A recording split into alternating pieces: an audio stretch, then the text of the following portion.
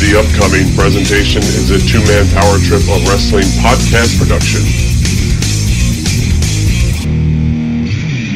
What's up, guys? It's the phenomenal AJ Styles, and you're listening to the two-man power trip. Hey, Johnny. Cool, man. What's going on? We ready to go or what?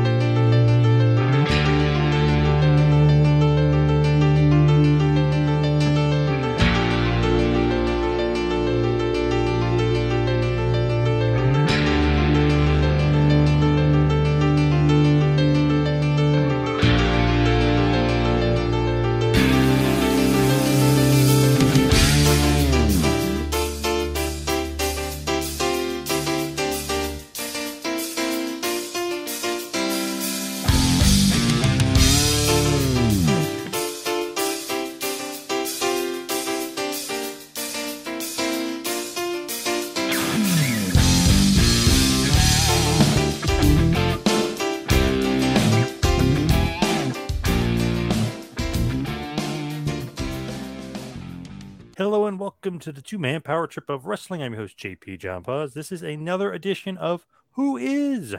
And who is this week the best celebrity? Joining me, of course, is the man to my left, I think. He is the doctor. He is Mr. J himself, Michael Jargo. Jargo, how you doing today, sir? I'm tired, Paz. That's what happens when you have a new puppy running around the house. I'm tired. I just want to sleep, man. I just want to sleep. But I'm happy to sit down here with the RBV and yourself and talk a little celebrity dirt today. Nice.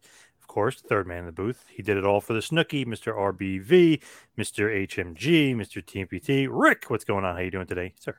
Well, I guess with this topic, I'll come in big with this. Yes, it's me. It's that R to the B to the V. Hey, and going back just a few months ago, I was that celebrity that was brought to the two-man power trip to boost those ratings. And what a ratings raiser it has been. But yeah, great to be back here with two of my best friends to talk a little who is. I'm excited for this. I'm excited for this conversation today. This was a good one because we were talking about different topics. Should we do this? And I was like, I wasn't feeling it. Then you said celebrity. Jargo liked it. I liked it. I was like, man, that was a good one. And I just, named 30 plus names just off the top of my head. So I may have missed some in my just writing, but the big ones that came to my head, I was like, ooh, this is a good one. This is an easy, smooth topic, but which will make it more fun, obviously. So when I was thinking, I was like, okay, best celebrity. Obviously, some parameters. You got to be famous in some way, shape, or form. Even an influencer or YouTuber. I mean, even they're famous. So they would count on this list. You could be a sports star from another sport. You can come over to wrestling. You could be a musician. You could be an author. I don't know, whatever you are to be a celebrity. It's all encompassing. It's not just one specific field. So it's many fields, sports, entertainment, everything all combined. So when I say that, the first guy that came to my mind, the first guy I wrote down, not necessarily the best, maybe. I might need to be convinced, but he was a comedian, an actor. He's a writer as well. What about Andy Kaufman, Jargo? What about Andy Kaufman? Andy Kaufman was the first name that came to mind, and he was my original number one as I was making my list. I did end up putting one person on top of Andy Kaufman. No, you didn't. Towards the end of my thinking process. But, I mean, Kaufman versus Lawler. I think anybody who knows anything about professional wrestling, whether they like it or not, at that given moment in time, knew about this program. I can still watch that entire scene from Letterman, and I think it's the most interesting thing that ever happened on Letterman's TV. Probably the most famous thing that came out of one of the best territories in the world in Memphis. I have a hard time putting anyone above Andy Kaufman on my list, but I did find one name. Interesting. Well, that's good. I thought Kaufman to hear that one. Too. Yeah, I thought Kaufman first too. What do you think, Rick? I'm going to call that out. I don't know if that was your first thought there, Paz, because you didn't say that to me first. You had someone else. No, you're right. No, you're right. He was the first name I wrote down, but he's not the first person that I thought of because you're right. There was somebody else I thought because of. I chimed in and I said, brother, I got to go. The first thing that pops into my mind is Andy Kaufman, and And I know, this is, trying to bring in that celebrity, that bonus draw is as old as professional wrestling, going back, to the circus days, and kind of what professional wrestling was itself. It was a booster that shot in the arm for those traveling circuses, those side shows. And I know as professional wrestling fans in today's era, I almost said that we're bitter, but we like to bicker, and we're looking at things to pick at here. And it usually is that celebrity crossover. But on all levels of professional wrestling, it is of the utmost importance. I can even tell you, myself here with the Professional Wrestling Alliance, and every show that we do, I'm looking locally. How can we get somebody of stature that the community is going to look towards, gravitate towards? How can we get them involved? So that usually starts with going to the police chief, to the fire chief, to someone that's on city council, a great businessman of influence, an educator. So and you get to these grander stages like the WWE, AEW, New Japan, those likes. Yeah, they're going to be looking for those true rock stars, those standouts in entertainment, whatever that case might be. So it is very important. And I think that who really defined that and set that standard for a modern era in pro wrestling is absolutely Andy Kaufman. Man, Andy Kaufman, when it comes to Kaufman, I think one of the things that's lost about the Andy Kaufman, Jerry Lawler story is everybody got over. Andy Kaufman became way more popular. Professional wrestling became way more popular. Jimmy Hart. Lawler, Jimmy Hart. I mean, everybody benefited from this, and it was the creative program going into it. I mean, to put this in a 2021 context, you have Dan Lambert on AEW TV just running his mouth about how awful AEW is. The only thing missing is him to go around and start beating up the women's division before Cody comes in to shut him up. Like that's pretty much where we're at. You know what I mean? Like the whole thing was just so incredibly well done and so well thought out, the way that they put this whole thing together. And you look at the reach, we're talking about who was able to get the shine from this thing. I mean, we're going as far as that's one of the earliest highlights, a boom for the Late Show with David Letterman. Yeah. Absolutely. I mean, that's the boundaries that this thing crossed. And, this really wasn't, and this is before what we're used to in these global audiences where everything is right there in front of you. This is coming from the territory days. And it took, that Memphis territory and it put it on a much grander stage. Where hell, it was one of those first global, now I would say global, I haven't probably had that kind of reach, but national, where everyone had taken notice of this thing because of the star power of Andy Kaufman then. It's very odd that you see David Letterman on a stage live on TV and he is completely caught off guard, has no idea what's going on, is very uncomfortable. Like that not cluing Letterman into what was going on might have been the most genius thing that happened throughout the entire program. Well, I think a lot of it was that those guys didn't clue anyone in. I don't think the promoters they kind of knew or the direction and all that, but these guys had this master plan. And it's just Jerry and Andy. They were the only two that knew what was going on. And I think it would made it such a hit. We know the commitment to the business from Jerry Lawler, and it's just not in his DNA. I mean, he exists because of it.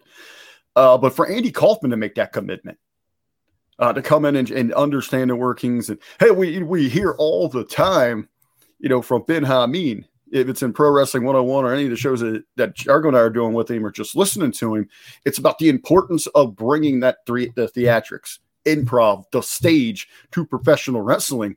And damned, Andy Kaufman was the one that really did it.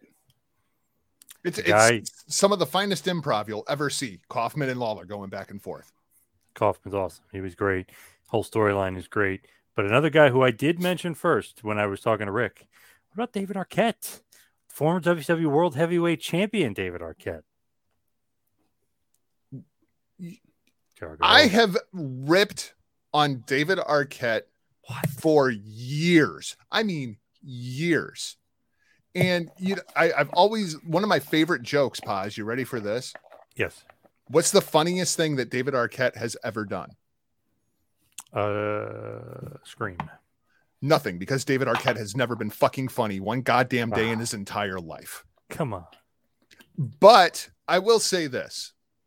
Since David Arquette has returned to professional wrestling, including the entire incident with Nick Gage, I have a newfound respect for David Arquette and David Arquette's love for professional wrestling. What happened with David Arquette in WCW, I can't blame David Arquette for that. I mean, if you were in the same position, you would have done the same damn thing that David Arquette did. I've completely come around. I have David Arquette very high on my list, even though I still think David Arquette sucks. And you know, I think it really speaks to his character himself, his commitment, and what he's wanted to prove inside of this business, because he realized the backlash and what happened back there in WCW. And I'm with Jargo. I don't put any blame on him. He obviously took the part in the movie, thought it'd be fun. He was a wrestling fan. They end up getting hooked up, you know, through the Turner Company with WCW. And I think there's a lot of wrongful blame. A lot of people, you know, want to blame Arquette for this thing. You want to blame Russo. Come on, this is a marketing ploy inside of itself. And it's one of those things that, okay, this might make a little sense here on paper. When you see it play out, it just completely backfires on you. Something that was meant to be fun, not to be taken overly serious. You have now this early stages of this bitter, booming internet wrestling community ready to just, I mean, the sharks are in the water. They're circling. They're ready to chomp on this thing. And that's what happened there. Now, listen, and a lot of people don't even think about the good side of that story that came out of there, where he was donating money to the Pillman family, I believe, you know, everything that he got out of WCW to help them out. So he was giving back to the locker room. He was helping those in need. He was there trying to, you know, to the best of his ability, promote the product, the brand, and that they're living a dream inside of himself. But then to all those years later, just, you know, really to have the balls, to have the guts to say, you know what, that's not the way I want to be remembered inside of professional wrestling. Let me go do this the right way. The best of my ability. I think he's done that. I got as Jargo and I were in Chicago for the first All In. Jargo, you know, he had to get back to it and all that. So I stayed up there an extra day with Adam Rivera, and we went to a Warrior Wrestling show and got to actually spend a little time talking to Mr. Arquette. And he's one of those guys you could tell that the passion was there. He wasn't there for a payday. I mean, hell, he's out there working, albeit one of the, you know, a nice independent there. But he wasn't looking for just that shot back to the top. He wanted to earn his stripes.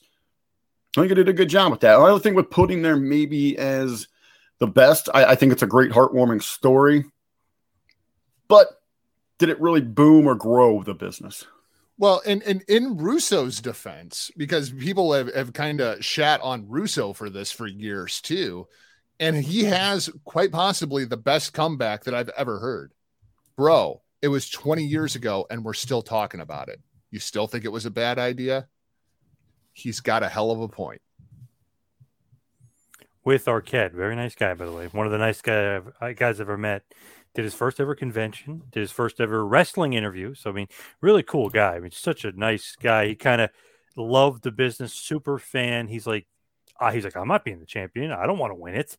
And he's like, no, you are. He's like, Harley Race was the champion. Flair was like, he was naming all the guys. He goes, I can't be in that category, in that league with those guys. So in his defense, he didn't want it at all, but he did a good job as far as like, okay, he's like the champ, but he's delusional. Like some of the backstage stuff was great with him. And then his comeback, I think, was great as well. And the documentary, You Can't Kill David Arquette, You Cannot Kill David Arquette, is great. Nick Gage tried. Yeah, he tried for sure. Even though it was Arquette's fault. Got to throw that out there. It wasn't Nick Gage being malicious. It was Arquette's fault. Right, of course. So the next person I wrote down started off the rock and wrestling era, really. What about Cyndi Lauper? Does she count? Does she put her up there? She's got to be considered, no? I have her in my top 5, but I have her at number 5. I'm a little surprised that you have her as high as you do, Paz, when it came to I'm just throwing out names. List. Well, no, I mean just like name off the top of your head that was so high on your list of writing her down. Cyndi Lauper was great. What Cyndi Lauper did for the wrestling business was great, and that's why I have her in the top 5. But as far as her actual performance on television, her role on the wrestling show, I feel like that pushes her down the list a little bit from some of the other names. Why? Just because I feel like there were other names that were far more important to our context as we're sitting here talking about it as a wrestling show. I can see where you're coming from if we're just stacking them side by side. But I think you got to look at, the role that women played in wrestling at that time too. So it wasn't like she was going to be given a match to try to get in there and mix it up with anyone. Hell, that was really before they tried reintroducing regular women's wrestling. Correct? So it's not like you're going to put her into that spot right. And it's not one of those cases of today where we got to put everybody in there. It was okay. It's going to expose a lot if we put her in there with even, a Moolah, Rock and Robin, whatever the case might be. But I think it really was. And even then, before we even, any of us could imagine we'd ever be referring to this as sports entertainment, that was the vision inside Vince's head, is he needed to have that crossover boom. And where you certainly had that in other genres, you were touching that in, your big, tough, badass men, sports and movies. She opens this MTV audience that was much desired and really much needed for that early success for obviously, it's not called, the film and wrestling era. It's not called, sport and wrestling era. It's rock and wrestling. And she led that way. So I had her pretty high. Another name that immediately came to mind that may top the list for Jargo. I have a feeling he will. What about Mike Tyson? I have Mike Tyson right behind Andy Kaufman, number 3 on my list for Iron Mike. Tyson and Austin. That is the call that really, for me, that was the Attitude Era. When I think of the Attitude Era in one soundbite, it's Jim Ross screaming, Tyson and Austin, Tyson and Austin. Yep. WrestleMania 14, I've unabashedly said that it is my favorite WrestleMania. Shawn Michaels versus Stone Cold Steve Austin, I think, is one of the most underrated WrestleMania main events in pro wrestling history, especially knowing where Shawn was at the time mentally. And none of it happens without Mike Tyson. Mike Tyson was, who would have think that you needed Shawn Michaels versus Stone Cold Steve Austin and it needed a catalyst? But Mike Tyson was that catalyst, and he was the catalyst for an entire boom period as far as I'm concerned. Well, I'll go just one further on you there, Jargo. Not that Shawn Michaels and Steve Austin needed that. The WWE absolutely needed that. And we can look at all of these defining moments where, we can debate that who blazed the trail for the Attitude Era, who was laying that groundwork, when did it start? Undeniably, the shot that was heard around the world, the big boom that created that era, was Mike Tyson coming to the WWE. And that's when the heads really started to turn. You've heard it through so many shoot interviews. The guys on the other side, WCW, looked at that and said, oh, they're turning up the volume here. They are putting, more gasoline on this fire. They mean business. This isn't going to be a cakewalk like we had thought. They went out and just got Mike Tyson. This is going to be a fight here. That's what he's known for, and that's what he's brought. Kind of funny in a weird way that it worked out the way it did, and they weren't able to get Tyson all those years earlier because of what's going on in professional wrestling today with, his sexual assault issues, which kind of swept that all under the rug, and then they went back and revisited it here, which allowed this huge boom period. Yeah, but there's actually another reason why they didn't use Tyson earlier. He was supposed to be the referee, but he lost to Buster Douglas. So Buster Douglas took his spot for the Hogan. There was a few cases where the Tyson thing fell through. They literally were like, okay, win this, you're going to be this. You're going to be the champ, and you're going to officiate the big Hogan Savage one-on-one rematch on the main event. He loses. They're like, shit, we can't book him now, and he's a mess, and he's got all these personal problems. Okay, Buster Douglas is in. Who's another great celebrity? I know it's only one appearance, and he does that great punch to Macho Man, but it could have been Tyson there. It almost is better off for the Attitude Era that they didn't have Tyson earlier on, because this kind of saved him a little bit. But it's just funny the way that happened, because it's supposed to be Tyson refereeing the Hogan Savage match. It's funny. Back then, they would cancel a booking with you if you looked weak in your own industry, your own genre. Now they sign you and make you champion. Right. I also think that we can't understate Mike Tyson in AEW and the message that it sent to the pro wrestling fans just to see Mike Tyson show up at the rival company. Like, I this think guy's that, not fooling around. Yeah. Yeah, I think historically speaking, when we look back, that was going to be a big moment for AEW, even though it doesn't necessarily play as one right now. The camera shot, though, of him, that was a horrible, horrible job of that. Remember, he was yawning? Yeah. And that was the shot they showed of him. It's like, oh, you idiots. Maybe bad luck, you could say whatever, but man, you got to be paying attention to what he's up to. That's what I wonder. You know, that was one of those first for AEW where it's okay. You know, maybe they're not playing around, and I think now you're seeing a lot more of that with some of the signings and that. But time will tell as we revisit history and how AEW grows, how they can spin that thing.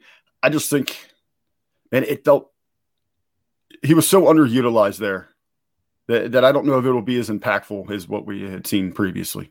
Well, it's funny that you say that, Rick, because as I look at my list, I have 3 different boxers on my list because I also have Muhammad Ali on my list. Of course, yeah.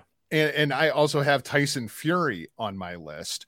Tyson Fury, the 21st name on my list, the last name on my list, because I still contend that nobody cared about Tyson Fury.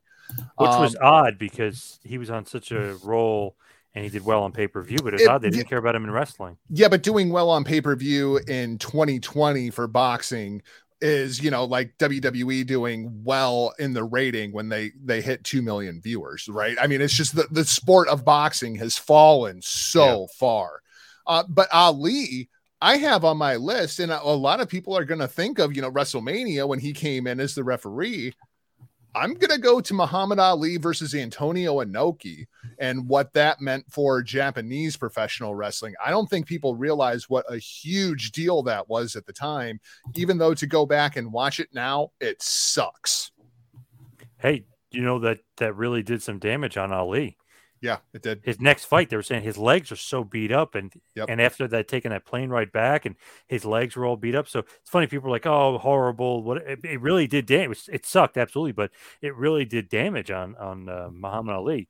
And I mean, older, but it hurt his legs big time. When you watch it in context, when you really watch what Ali and Inoki were going for, it completely makes sense. It's just not visually fun to watch. It's awesome on paper, and if you ever read the book, I've read it by Josh Gross. Really good stuff. On just literally a whole book on that fight, everything surrounding it, the context of it, everything. Awesome book. And then it's so funny. You're like, okay, this is great. Then you go to watch the fight. You're like, this is not good. Yeah. It's just not fun to watch. It sucks for Muhammad Ali too, because you know the guy's obviously not going to stand there. It's smart of Inoki not to get up, but the rules are all. I mean, it's too messed up. And if you've never seen it, ladies and gentlemen, because I didn't see it until maybe 5-6 years ago, it's basically Inoki on his back, kind of scooting around, trying to get Ali in a wrestling position, and Ali just standing there like, stand up and I'm going to knock you out. Like, it's not visually appealing to watch, even though logically it makes sense. Well, I think, like as you said, Jargo, you know, watching it now in 2021, you're gonna be like, "What the hell is this? What's going on here?" You know, go back there to the mid '70s when this is happening, and try to put yourself in that Booker's shoes. I mean, was it Vince McMahon Sr. that Book was the head promoter on that thing, pulled that trigger on that? Obviously, working with the different promotions and it's in and outs there, the different business partners, but. Yeah, what do you do? And you got to have a hybrid of these rules, and I think they even knew then. It's one of those things, almost like when you invited the Brawl for All inside of professional wrestling. How is this actually, when the bell rings, is this going to be presented? Is it going to look? Seems cool as hell on paper. It sells. I'm sure it sold a lot of press, a lot of advertising, and a lot of at the box when it went down. And seeing something like that might have been the precursor to, you know, and as well as what helping with Kaufman, but for Vince Jr. Man, look at that box that we did there. Look at the press that we got there. I mean, this was global recognition here that you're bringing these two worlds together. And obviously outside of the ties with, you know, the boxing and wrestling that we would see in the early WrestleManias, but you got to have Ali involved there. Well, and I also think it's very understated inside of the history of mixed martial arts. And I think it's also very understated when you look at New Japan Pro Wrestling and their history and how things went, as great as of business as Inoki versus Ali did, it was Inoki's obsession with mixed martial arts that almost put New Japan Pro Wrestling out of business at a certain point. Now, it's funny you mentioned a bunch of boxers, but you didn't mention a guy who made 2 appearances and 1 epic appearance. What about Butterbean? How come we're not including Butterbean on there? Oh, I was wrong. I do have a couple other ones on here, and Butterbean is on my list, and so is Floyd. I mean, but both of them, to me, they just didn't carry. Floyd. They just didn't carry the weight, though. Like Floyd was about the spectacle because it was in there with Big Show, and you realize how small Floyd is. Huge number for pay-per-views, though. And if you remember, everyone thought Floyd Mayweather versus Big Show was the main event. I know they changed it to Undertaker Edge, but everyone thought that was going to be the main event. That was the most publicized. That's the big picture on the poster. So, I mean, that drew a lot of money, and that was a very high ranking. I think it was 1.3 or almost 1.3 million buys in the pay-per-view. In hindsight, 2020, I mean, Floyd Mayweather was kind of the original Conor McGregor. I mean, absolutely. At he that stole a lot of stuff from him. At that point, people just wanted to see Floyd get punched in the face. I mean, that's really what they were going for. And they thought that Big Show would be the guy to do it because, I mean, oh my God, just look at him. Look at the size difference. It was more that spectacle of people really hoping to see Floyd get his ass whipped. Well, Miley Holback, and you're right, Paz. I mean, for what you're looking for, that box office boom, you look at those buy rates, you know, the incredible draw leading up to that WrestleMania. I just feel that it left a lot to be desired, a lot on the table with growing an audience following an appearance or follow-up appearances. I also think Butterbean did some real damage to professional wrestling just because of the way that fight, quote unquote, went. I mean, if it at least would have been, you know, like competitive maybe, and like maybe see pro wrestling kind of look good in the thing, but I mean, Butterbean just knocking Bart Gunn out like he was nothing. They should have made that a work shoot a little bit, like, yeah, hey, don't knock him out in the 3rd or something. But it's one of those things that, you know, nothing against Butterbean. He's told to go out there and do what he did, do. Right. And that's what you're going to get. You know, that falls on some poor that's mismanagement. Well, it's to go back just a little bit. It's Inoki sending pro wrestlers to go have shoot fights with mixed martial artists, and it completely destroyed New Japan Pro Wrestling. It's funny. It's like, hey, Yuji Nagata, you're great. You're a legend. Go fight Fedor and get knocked out in 30 seconds. Like, what? Right? Like, what are you doing? Yeah, crazy. Just to think of like doing stuff like that is nuts. But Evander Holyfield also made a brief appearance to be very, very short and sweet with Matt Hardy, but just throw him out there. Floyd, definitely on my list because of the main event, quote unquote, of WrestleMania 24. Butterbean, of course, the Mark Merrow, which was a work, which you thought that's what they were going to do for Bart Gunn when they had that thing, him and Mark. It wasn't as entertaining, but at least Merrow made it a little fun, and he was being a heel, and Butterbean didn't try to, you know, decapitate him, you know, like he did to Bart Gunn. But I think the other thing that hurts too is by the time Butterbean was on WWF TV, yeah, it was still WWF at that time, boxing had already kind of started its fall from grace.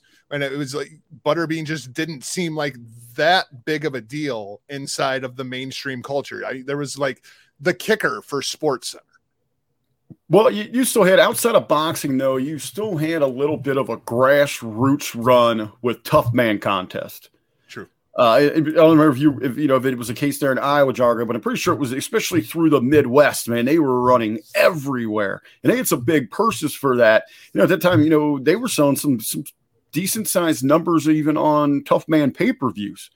And you'd get them at the local, just like an indie pro wrestling show, you know, you'd see them at the local VFW, at the fairgrounds, whatever the case might be. And hey, I remember a couple times, you know, my buddies that were training in MMA that were, you know, had wrestled in high school, collegiate wrestlers, whatever the case might be, thought they were ballroom brawlers. Hey, they'd go pony up to $50 to $75 to go get in there. And sometimes they get their bell rung, and hey, a couple of them had a couple good runs, you know.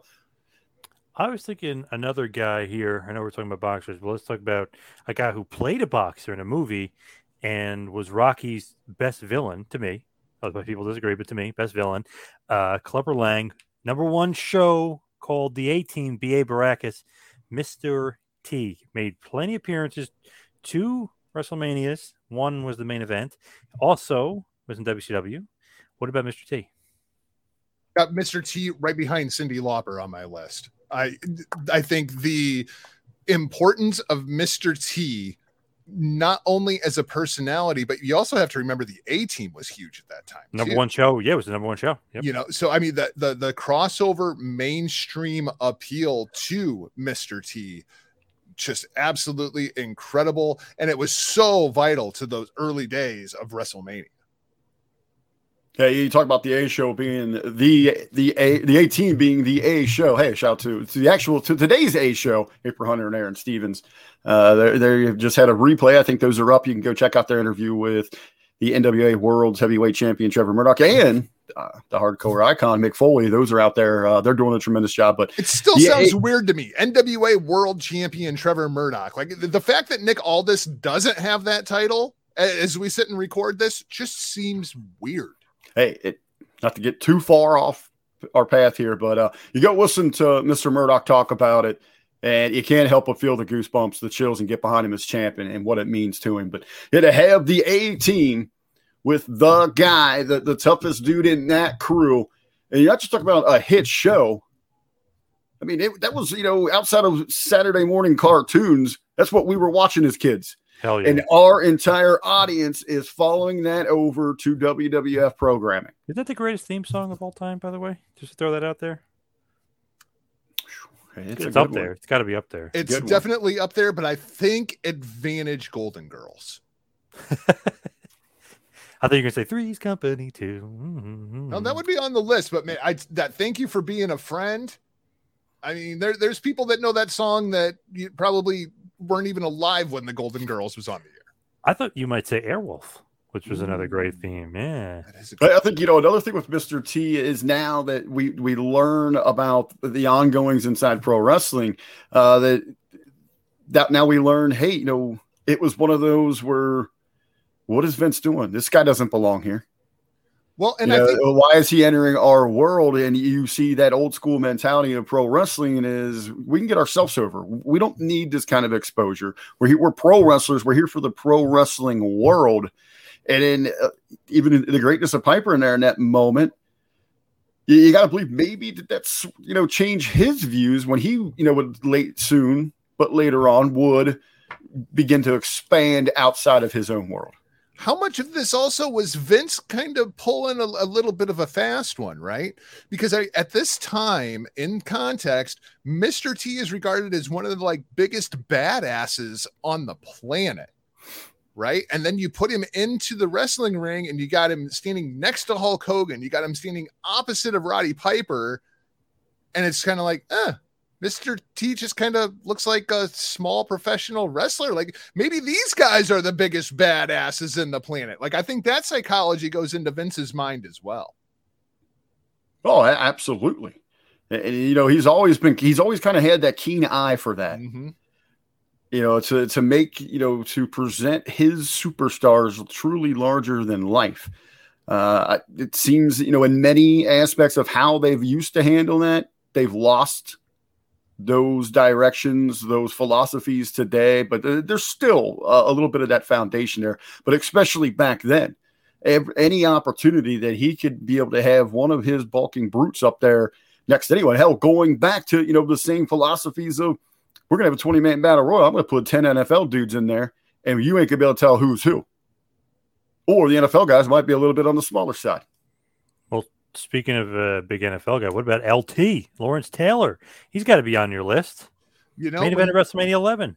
When we talk about the people that I have higher on my list than Cyndi Lauper, Lawrence Taylor, Mike Tyson, Andy Kaufman, and this is where I say, her involvement in the show just held her back a little bit. The Mike Tyson, Bam Bam Bigelow, or not Mike Tyson, Lawrence Taylor, Bam Bam Bigelow.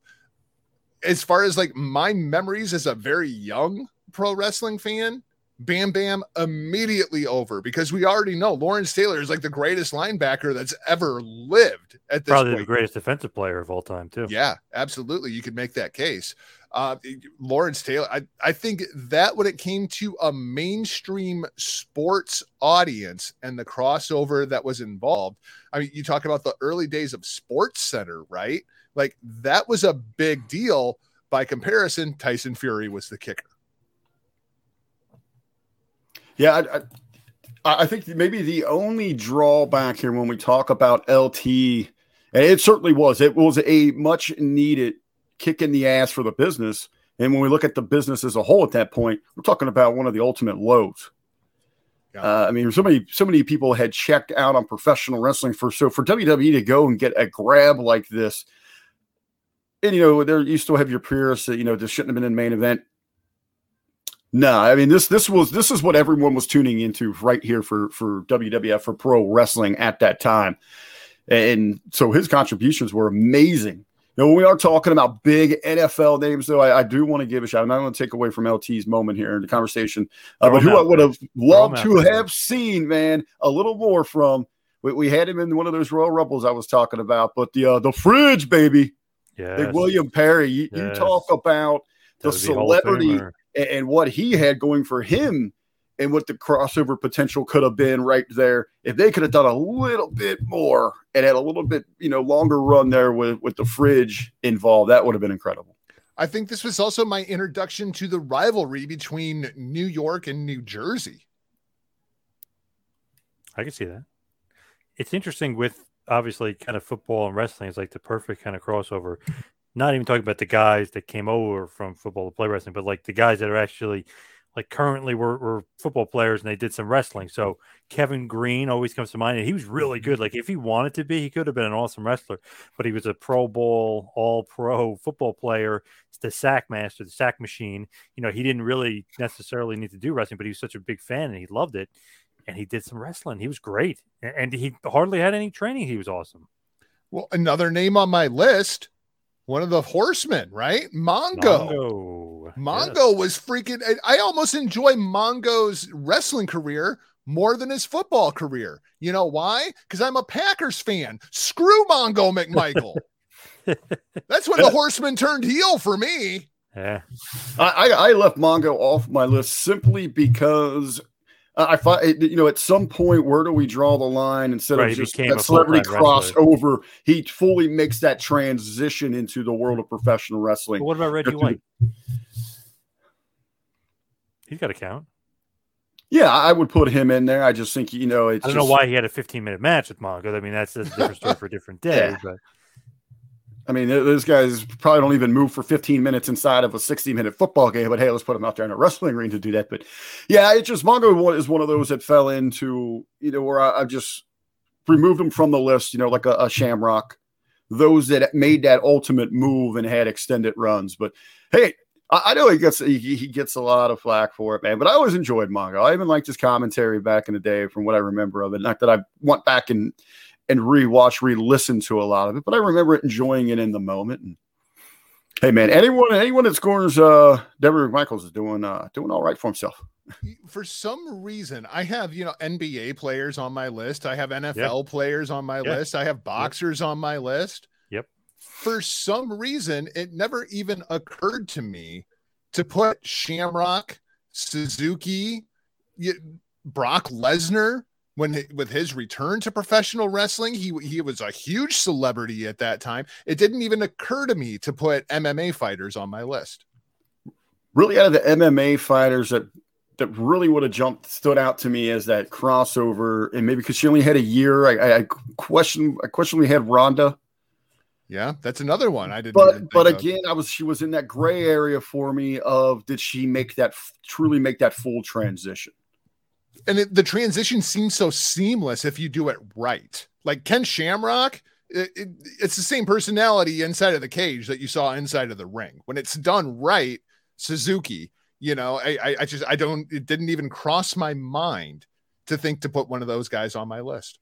I think that could be a whole who is conversation inside of itself because there's so many that made that full transition. Dan Severn, who represented the NWA strongly for a while. But would you even count Suzuki and Shamrock and Severn? They don't count to me. They're pro wrestlers first. They were trained pro wrestlers first, then they did MMA. So, Shamrock, I think of Shamrock more as a fighter than I do as a wrestler. But even he goes, I was a pro wrestler that did MMA. He doesn't say I'm an MMA guy that did a wrestling because technically he was trained as a wrestler first. So I mean, that's semantics. And In my mind, it was really, not till we get off course again here, but to mine was, if you sign on for like longer than 6 months and you are active regularly in competition, that kind of disqualified you from this conversation of who is. Oh, well, so, you're going to really hate my number one then. The real number one. I'm still trying to figure out who you got over there, man. I know who it is. It's the real number one I'm about to say right now.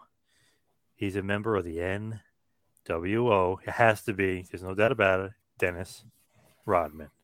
Rodzilla, Rod the Bod, the Worm. Come on. Even Michael Jordan was watching Nitro, because if you saw that great documentary about the Bulls, Rodman misses practice, comes back, and he goes, "Hey, Rodzilla, what's up?" So he was watching Rodman in WCW. I want a movie about Dennis Rodman skipping out on the Chicago Bulls to go to Vegas.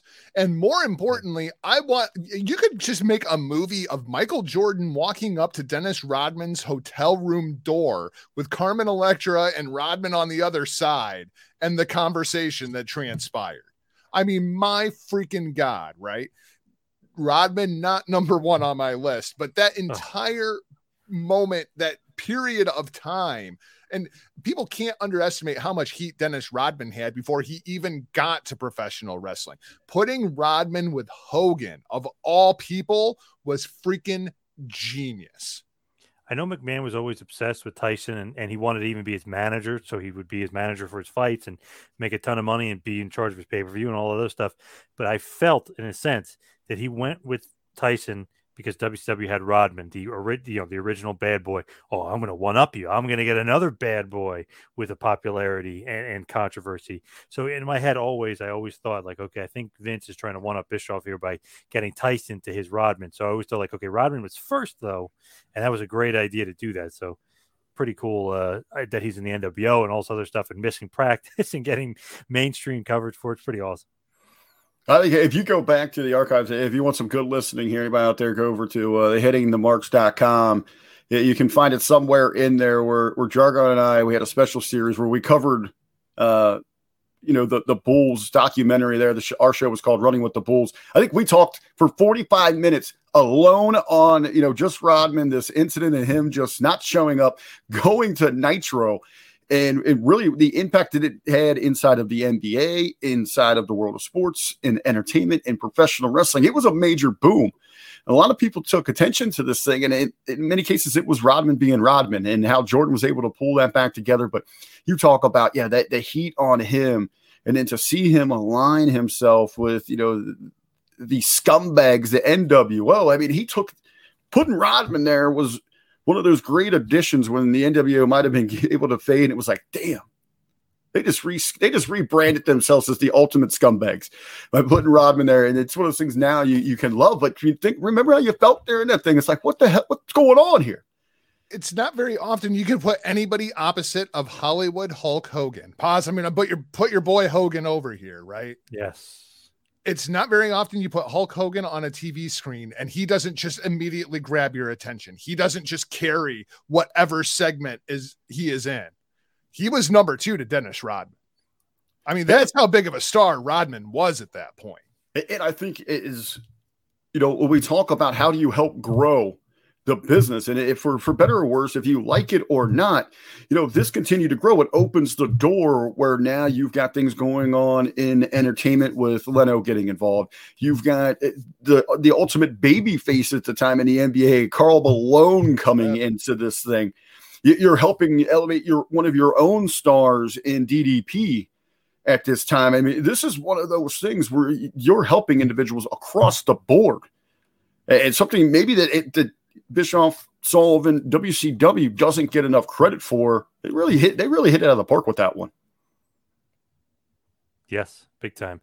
You mentioned Karl Malone. I also had Shaquille O'Neal on my list. He made many, many appearances, including recently wrestling in AEW and going through a table. Almost getting murdered. Yeah. Shaquille O'Neal, is that number 1? No, I didn't even put Shaq Fu on my list, even though I probably should, Come on, put him on there. I mean, you can do it. I think it's with an honorable mention there, but it's one of those. Was he ever used right? Did it ever seem? Right. Did it ever seem Shaq-a-roni where it was pepperoni edge to edge, where it was over the top. But everything else we've seen Shaq involved in, if it's, just not basketball, but if it's in music, if it's in movies, if it's just, hell, when we just see him on television in commentary, it's always seemed like he's been toned down inside of professional wrestling. And that's a world where, no, you take everything else that he has done, you turn it up to 10, you turn it up to 12, you rip the damn dial off and you let Shaq go. It seems like they've never been able to really capture that with him. I've always wanted pissed off Shaq. Not, I'm happy to be here. I'm going to be a complete goofball Shaq, just never really did it for me. And it sucks because I love Shaq, but with this AEW stuff, again, like with Tyson, it just feels okay. You invested here, you persuaded someone to come over, but we got like what should have been like at least 6 months of a build. We got within a month. That entire wasted segment there with Brandy was absolutely horrendous, and then, but congratulations, you go get pregnant and all that, but it stalls everything. We got to hurry up and have this match. We're still waiting for some kind of ultimate payoff of that thing. Has it fizzled? I know he had to go do March Madness. You need better timing instead of just looking for that quick chub. And I feel in WWE did the same thing. They never, where in the hell did you not have it set up and you keep just playing grab dick with it for Big Show and Shaq? That's what everybody wants inside of WWE. Nowhere close to that. I think part of the problem with Shaq is kind of part of the problem with Dwayne at this point, right? Whoa. Well, no. And I mean this in the respect that the insurance and the cost that is involved with Shaq coming in or The Rock coming in, even Batista at this point, John Cena is going to get there real quick and in a hurry. The insurance cost on these guys, it's just not worth it. So when you bring them in, you have them doing goofball comedy stuff rather than what we really want to see, Shaq versus Big Show. I know, but what you could have had that where, we're talking about just those draws. It didn't have to be anything spectacular. We don't need those two to go out there and try to give us a 15. You could have made it a body slam challenge, and that thing is going to draw. And at least we've got them one-on-ones, aside of just a nose-to-nose inside of a battle royal, whatever the case might be. You've got the hype. It's about the hype and the builds, what that about. Right. You got those two on two separate mega buses traveling the country doing separate press conference. You want to sell out your house shows? They ain't got to touch each other. You just have mini press conferences at every damn house show. You have them making major appearances.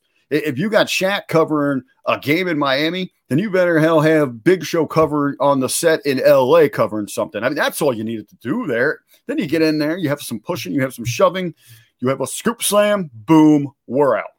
But I mean, you want to talk about the difference between somebody like Shaquille O'Neal coming in and somebody like Bad Bunny coming in. Why did Bad Bunny jump off the top rope and go all the way to the floor? Because it didn't cost him nearly as much in the insurance. I mean, like, that's the reality of the situation at the end of the day. Speaking of a great celebrity that was in the ring wrestling, and he had a few matches, and he had his own show, he had his own movie, Mr. No Holds Barred himself, Zeus. He's got to be number one. Got to be. Yeah, Zeus is one that didn't even cross my mind, and absolutely. Well, no. That's what I'm saying. He absolutely should have. Oh, okay. He absolutely should have. Zeus might push Rodman out of my top 10. Like, that's how highly I think of Zeus. I can't believe I didn't even think of him. Zeus terrified me as a child. Like, he might be the first guy that I was like, nope, don't like that guy. Nope. I love that they brought him in after the movie because it's funny they're saying how the movie flopped. The movie actually made money. And then after the fact, when they put it on tape and DVD and stuff, the aftermarket stuff made money. So it's funny. It's such a bad movie, blah, blah, this and that. The Hulkster and Zeus made some money together. So then they're like, shit, we got to bring him in. They bring him in. Obviously, they have the match in the movie, quote unquote. They have the movie. Yeah, Come on, man. Yeah, there you go. And the movie itself. And then he's a part of Survivor Series too. I mean, you got to give it to Zeus. I mean, it's pretty impressive. It's a short run, but I mean, it's impressive. I love stories out there in his shoot interviews, and I'm sure these were actual conversations that were had. I don't know how serious they were, but to hear the conversations that he says that they had, that they were going to put the belt on him. I could have seen that. I absolutely believe that there were those conversations, as Jargo said. This guy was absolutely terrifying, and I think as we talked about what you had with Mr. T. And now he steps in the ring with these guys, and it's like, man, we see that difference between a Hollywood set and the bright lights of a WWF ring. Zeus looks like he was ready to come in there and just blow rip the building down brick by brick. And it looked like he belonged there. Yes, absolutely. And you bought into it. And especially, and again, for those listening, you can sit there and say, oh, man, that might have been so bad. Go back and put yourself in that spot. Hopefully that you can remember something like that. Right. Or go back and try to visualize and really look at the audience, look at their faces and the visuals. And it's again, the fear that was whenever he made an appearance there. And you pair that with the intensity of the Macho Man. It was a great setting. Especially as kids, right? Because I'm sure there's several people, and I'm right in that kind of borderline, right? I knew Zeus from professional wrestling, and then later on I saw No Holds Barred. Because as a little kid, I wasn't going out and seeing No Holds Barred, but I saw freaking Zeus on No. Oh, man, see, because just the connection. Oh, there's a movie about wrestling. Well, see, and then for me, I saw Zeus, and then I was like, damn, I got to see this movie. It went the other way for me. It wasn't, the movie brought him into wrestling. It was wrestling brought me into the movie. And I have always thought of him as a professional wrestler turned actor. Now, I'll even say, it was Zeus in professional wrestling that drew me towards Friday. And then watching that, even then you're terrified of this dude. Yeah. It's that look, he just had that scowl, this dude. And I remember watching Friday, and the pro wrestling fan in me is like, this BS. He couldn't knock him out. Right. This BS. He couldn't even beat him with that brick, man. It's Hollywood BS right here. So another person I had on my list that probably is, now that I really rethink about it, it's got to be Jargo's number one. WrestleMania 4, WrestleMania 5. He's in attendance at WrestleMania 7. He's the reason they got the biggest buy rate ever. WrestleMania 23 has to be, and he's been on a bunch of Raws. The Hall of Famer, the man who really made Bobby Lashley. Bobby Lindsay, baby.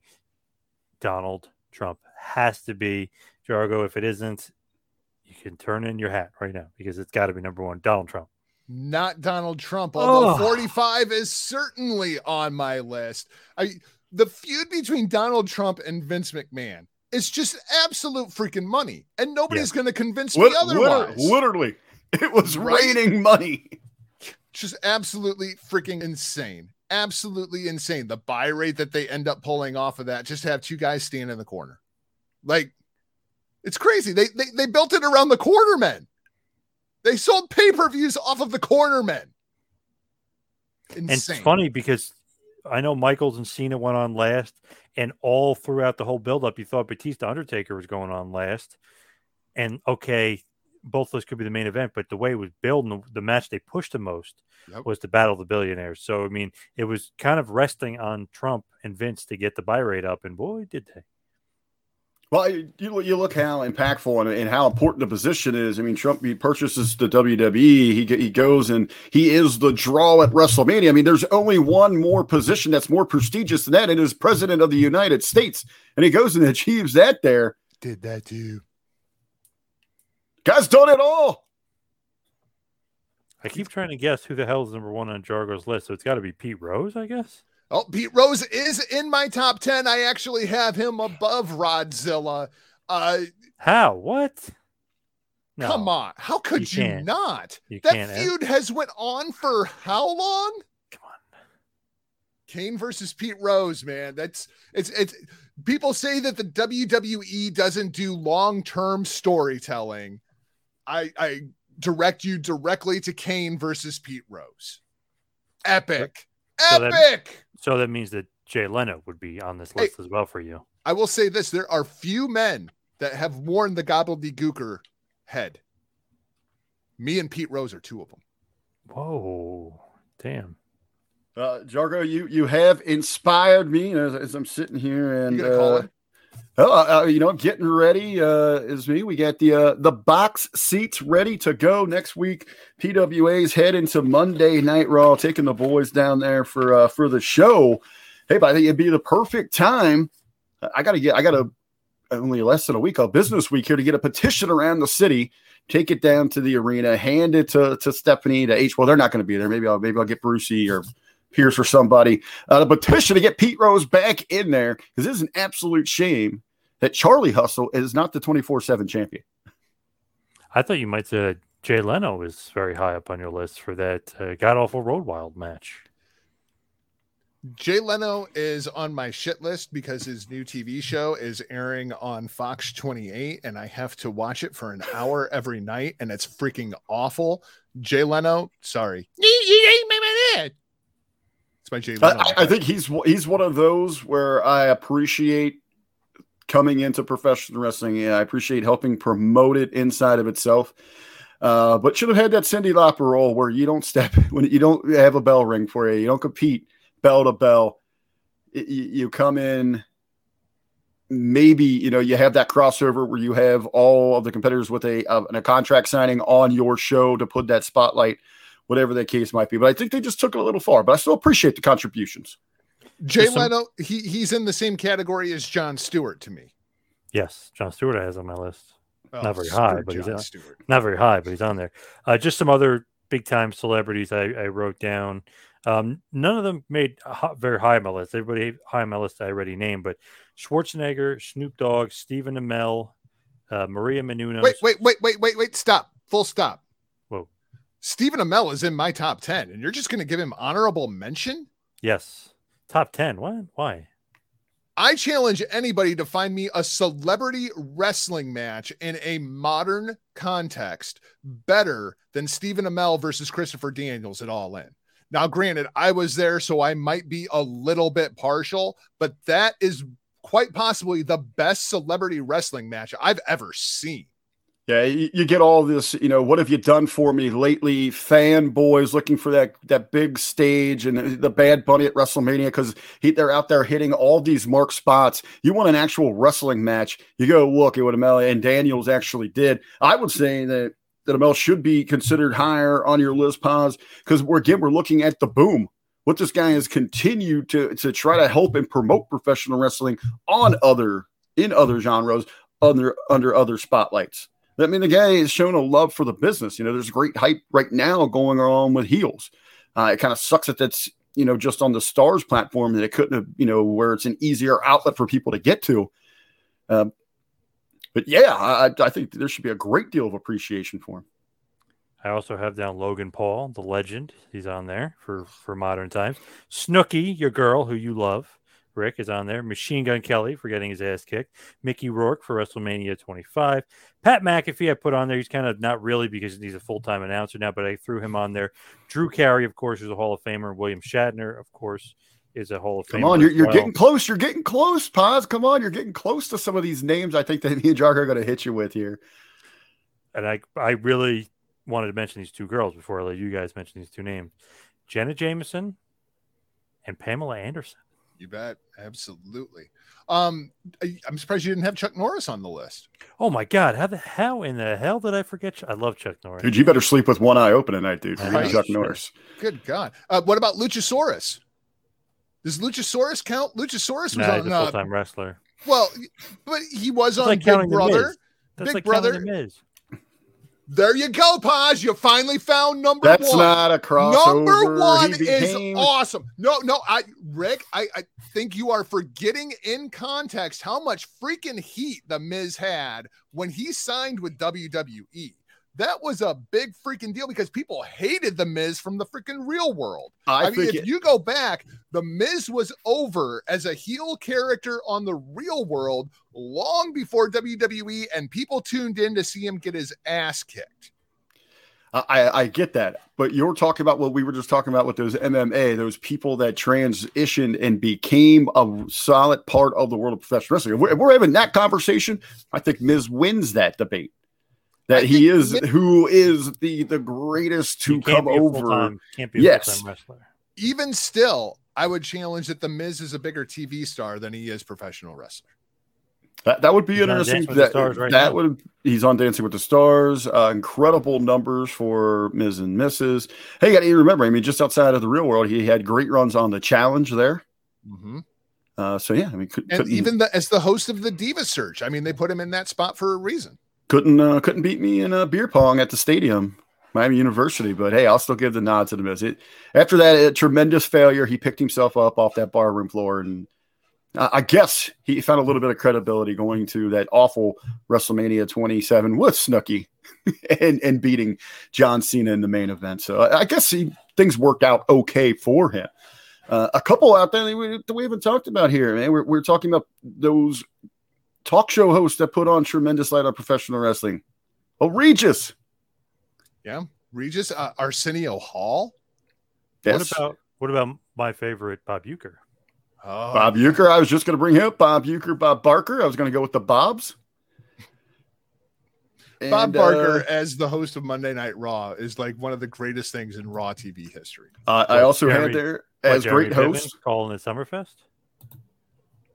I had Bob Barker number 1 as the greatest guest host of Monday Night Raw. I had the Muppets at number 2. Miz was involved with them there. They did a great job when they were hosting. Jeremy Piven calls it Summerfest, or was that Stewart? One of those two guys called it Summerfest. I don't remember. I think it was Piven, but yeah. Summerfest at SummerSlam. Yeah, maybe he was just helping out market. We should get a music festival to go along with SummerSlam called Summerfest. But I'm going to throw out there also as in closing, who kind of solved one of the greatest mysteries in professional wrestling. The only man that could handle the case, Leslie Nielsen. Trying to track down who is the real Undertaker. Man, there's so many choices. Jeez. I thought you might say Liberace. There was a lot of them. There's a lot of people. And again, it speaks to, and today we get so worked up when somebody makes that crossover. But on all levels of professional wrestling, it brings attention to the product. It is of an utmost importance. And it is something that we should appreciate if handled correctly. So who is the best celebrity, Jargo? I know you said Miz, but Miz is discounted. We're not counting him. You're not allowed to say the Miz. So who is the best celebrity crossover in wrestling? If you're going to disqualify the Miz, which I greatly disagree with, the answer is clearly Andy Kaufman to me. Okay. What about RBV? As much as I personally love the Andy Kaufman stuff, he was the absolute first name that I thought of, but talking this thing out, and we're talking about booms and what it meant overall to all professional wrestling. And I don't know if he's done yet. I think I'm going to give the nod to Mike Tyson. Nice, wow. And I was thinking, kind of was going to maybe go Arquette because I love him. Thinking about Rod. Hold on. Pause. Do not swerve us and say Brooke Hogan. Oh God, come on. And then I was thinking Rodman because of the NWO and his influence there. But I can't stray away from the guy for row first. Andy Kaufman. Cannot stray away from Andy. I think he really is. That's like the perfect booking, everything. If you're going to say, like, how do we do a celebrity in wrestling? That's the blueprint. I mean, that's just the perfect way to do it. So I got to go Kaufman for sure. Even though I want to lean towards Rodman, I got to go Andy the Dandy. Just the creative vision that was put into that entire program. Yep. Second to none against any pro wrestling program that there's ever been. It was freaking incredible. So let's head towards the plugs. You can follow me on Twitter and Instagram at 2Man Power Trip. Check out the website, tmptempire.com. And, of course, Patreon, patreon.com/tmptempire. Jargo. Rather than giving a plug, I'm just going to throw this out there in defense of Jeremy Piven. SummerSlam, Summerfest. Hell, our president doesn't know if it's the United States or the United Nations. Throw the guy a bone. Maybe it's both. Rick, what do you got? Hey, again, just like to invite everyone to head on over to Facebook.com/Professional Wrestling Alliance. Give us a like, give us a follow, share our content. We are continuing to build towards our big October 16th event, FTW Food Trucks and Wrestling. We're getting our card filled out. The Book of Man, the Man Beast. We're beginning to put everything together and plot the show out. We're get advertisements out there for all of our great sponsors. So if you see those, make sure you go to their pages, go to their websites. If they're available, use their services. But again, it is the Professional Wrestling Alliance on Facebook. And I got the other social media sites built. I just have to launch them. So keep an eye out for across, Twitter, Instagram, whatever the case might be. But we appreciate it. Thank you, everybody, for listening. We'll see you right back here next week for a little edition of Who Is. See you next week. This has been a John Paz Power Trip production in conjunction with the Two-Man Power Trip of Wrestling. You could follow us on Instagram and Twitter at Two-Man Power Trip. You could check us out on Facebook. You could subscribe on YouTube. You can go to patreon.com/TMPT Empire to become a patron, and also check out the website tmptempire.com and buy a shirt at prowrestlingtees.com. Two-Man Power Trip, where the power lies, brother.